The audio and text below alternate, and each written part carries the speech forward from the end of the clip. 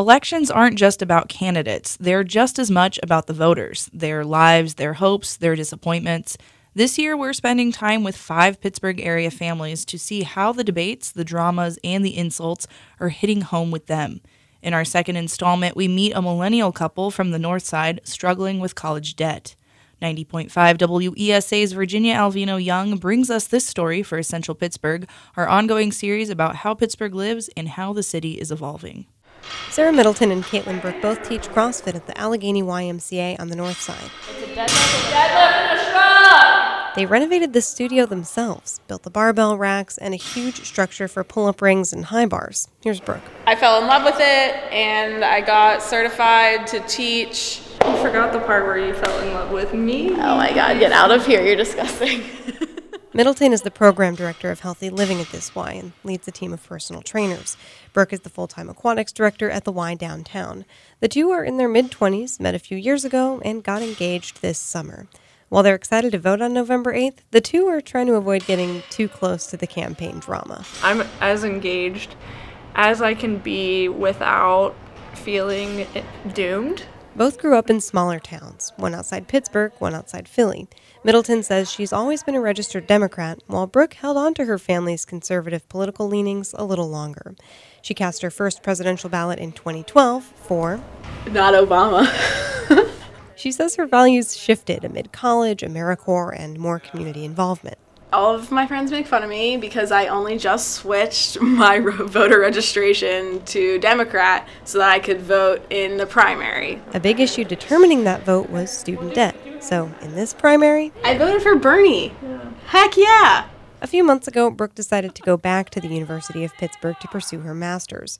Middleton would like to open up her career opportunities too, do something with health education and changing people's perspective of it. So educating people on what they can be and what fitness can be for them instead of a negative part of their life would be incredible. I would really love to do that. But going back to school, not an easy decision. Oh my gosh, do you want to talk about student debt? Because we could go on for 3 hours. Both Brooke and Middleton each have more than $100,000 in student loan debt. They use income-based repayment plans for their federal loans, so not an issue, but their private loans are a big problem. For a little while, Brooke says she just wasn't paying them. I finally have gotten them under control, and luckily, since going back to grad school, they are now in deferment again.